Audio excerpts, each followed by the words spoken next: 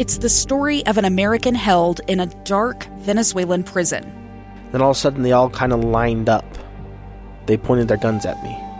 And this is the point where I thought, I'm going to die today. I'm Becky Bruce.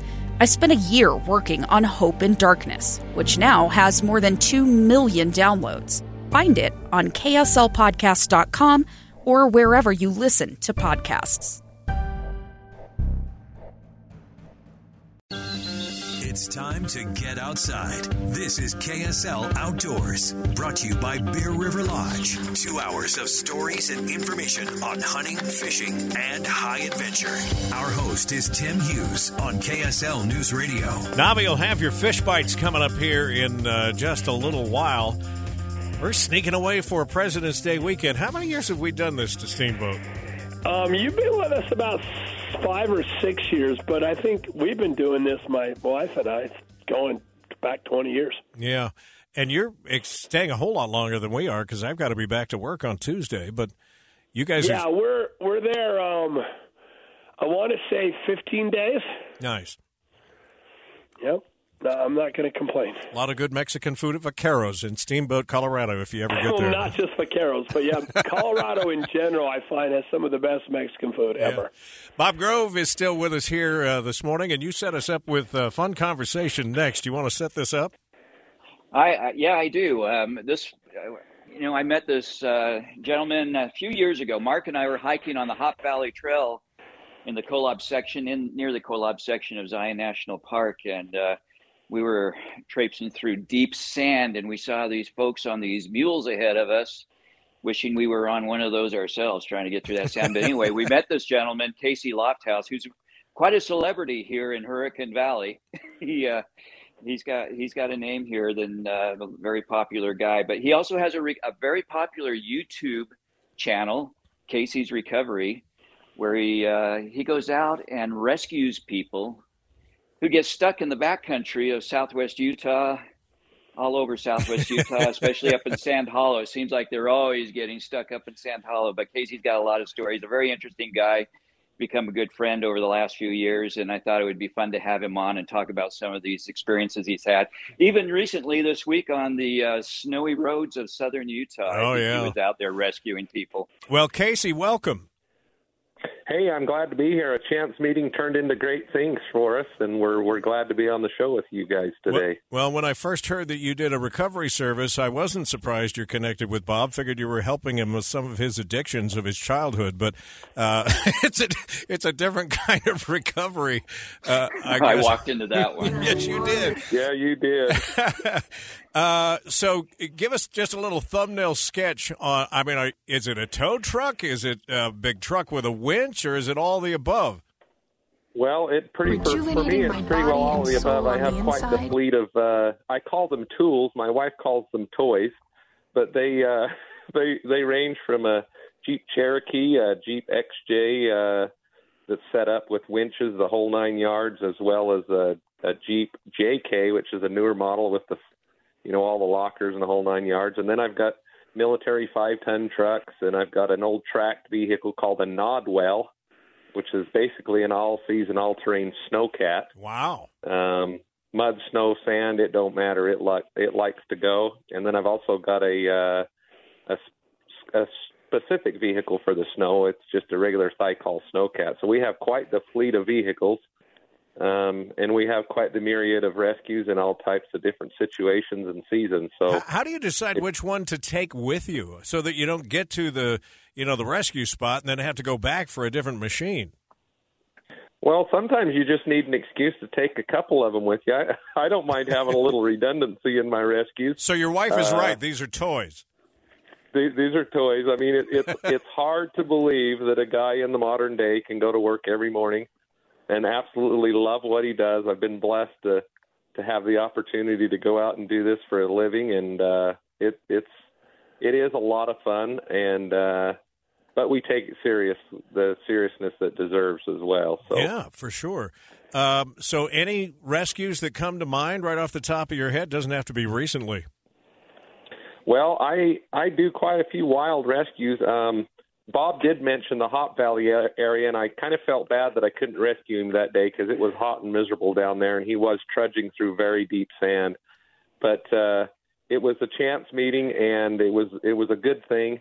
But we've had so many recoveries over the last little while.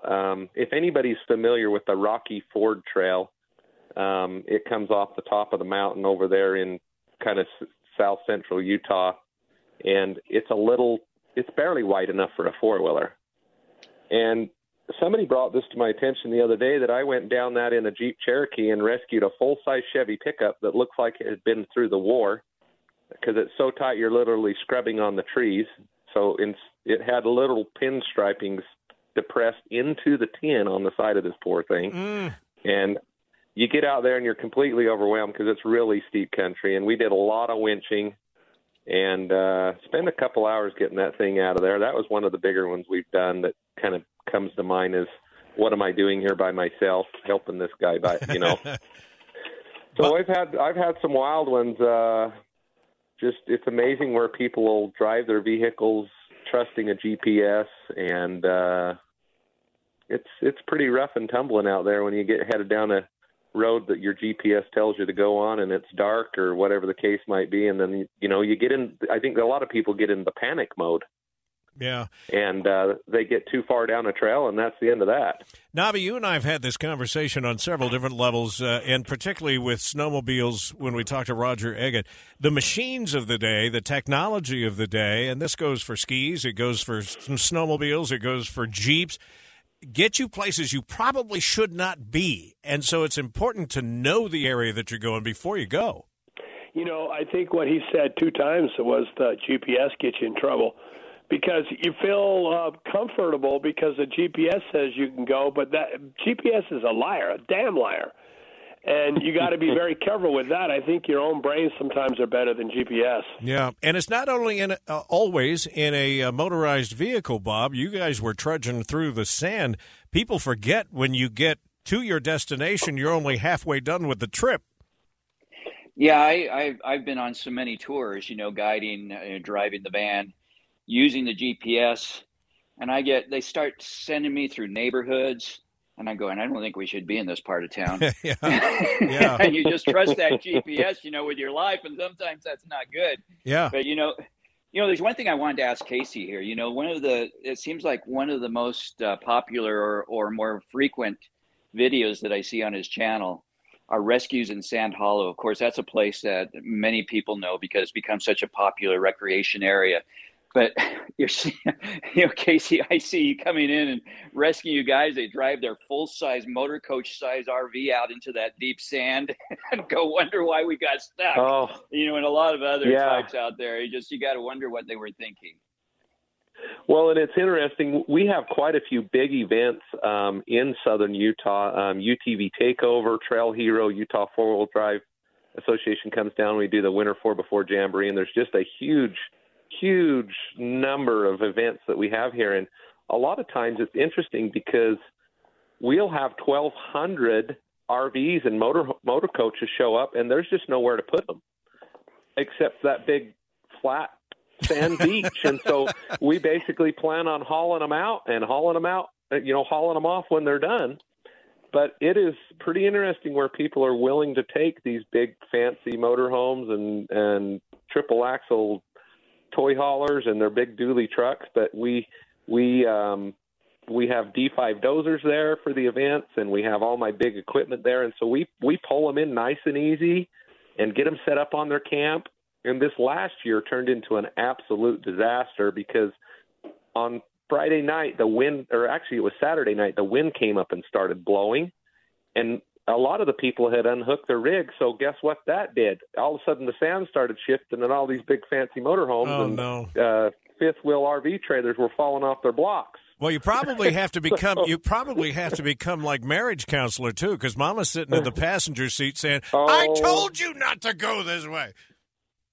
There has been a few wife-calming conversations. I've gotten pretty good at the routine of calming down Mama, but usually as long as we don't tear stuff up and everybody comes out alive, that's the ticket. But we've had so much fun at these events, and you're right.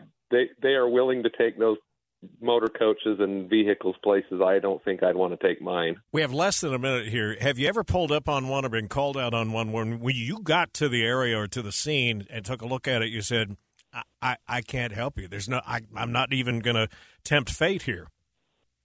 Well, I have called in for reinforcements not from the Illinois National Guard, but I have called for reinforcements and says I need another outfit here. I need more help. Let's get the 5-ton roll and bring the Nodwell. I want, so there's times where I'm not going to give up till I get you out, but I want better equipment and I want to make sure that I get you out. I need like 18 theme music in the background with that thing coming around the corner to save you. Tell people where to find you online, and maybe it's a number you want to have handy in your speed dial. Yeah, so they can find us at Casey'sOffRoadRecovery.com. They can also look us up on YouTube under Casey's Off-Road Recovery, and our dispatch number is 435-688-0118. We'd love to help you out when you get in a crazy situation out in the backcountry of southern Utah. Casey, thanks so much. Thank you. Thanks for having me, Bob. Appreciate you. You bet. Going to take a break. We'll get some fish bites from Navadamskis when we return.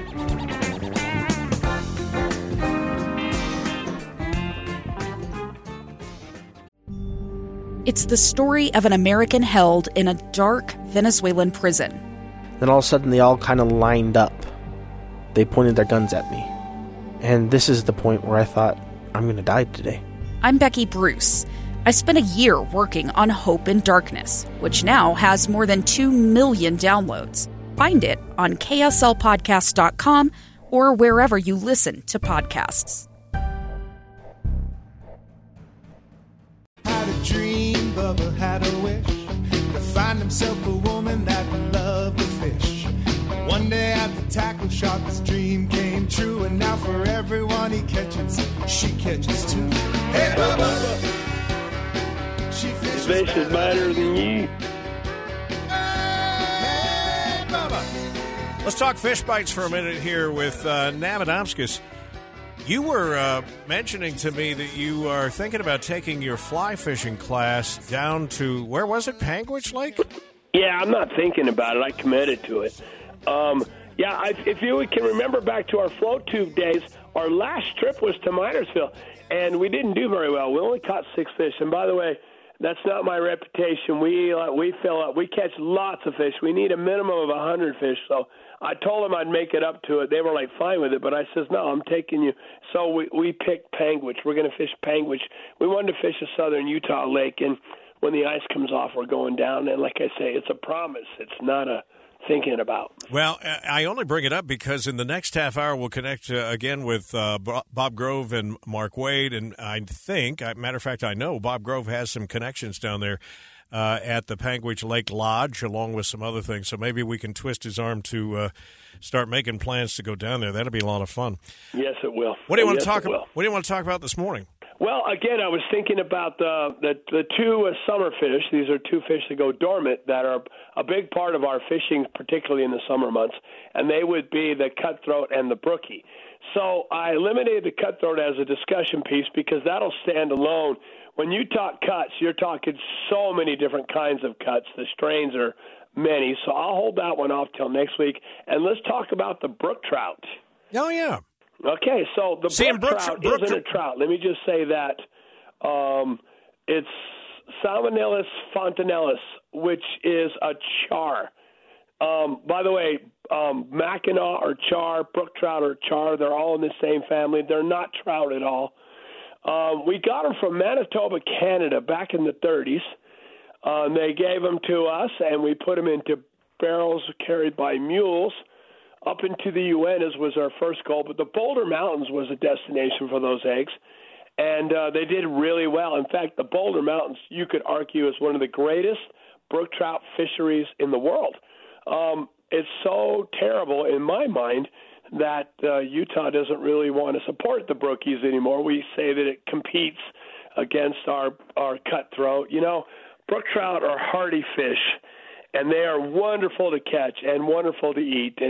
And because they're prolific, you're not going to hurt the fishery by eating brookies. So let's talk about them. again, they're underestimated by most people, but they are hard fighting, pound for pound, the hardest fighting fish there is, and delicious. Nothing sweeter than brook trout. But they're char, and that's why, because they're mean. They like hit it hard and they roll. A lot of fish wiggle as they fight. We say rainbows have a knocking, a head shake knocking. But the brookies roll. They roll circular, so it's really fun to catch them. They're all over this country because they're so hardy. In Colorado, every stream has got them in it. We don't have as many with them, but we have them, but they tend to be a little small here. Brook trout go dormant. See, that's their beauty in the winter months. And until you get about 42 degrees Fahrenheit, they won't wake up. And that's how they be able to endure such very difficult fisheries, like high-altitude fisheries where it's incredibly cold. They just dorm it up. They just shut right down, get one heartbeat a minute, and survive. And then they wake up in the spring, and then they go on a feeding frenzy. They literally have to eat all their calories in 3 months. So they're crazy eaters, and they'll eat literally anything, including each other.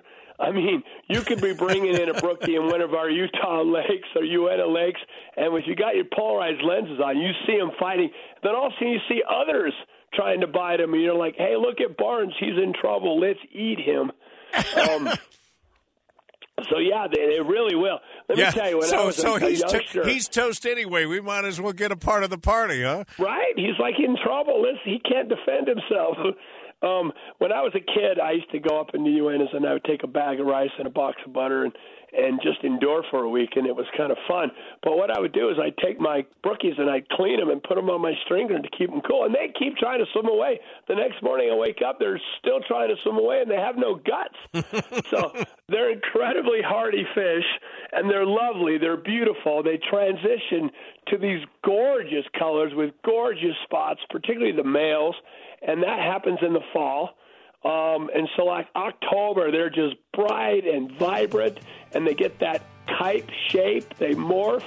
They're amazing. And then, of course, they shut down for the winter after they spawn. So unlike cuts, they don't spawn in the spring. They spawn in the fall. I love that information. Here's the thing. When I was a kid growing up, and I'd go fishing occasionally because we lived in L.A. and my grandpa was in Idaho, brook trout were always just tiny fish to me, but you mentioned the Boulder Mountains. There's some sizable brookies that come out of there. Yeah, all the records are from there. And, yeah, you can look, a 20-inch brookie is a pig. Yeah.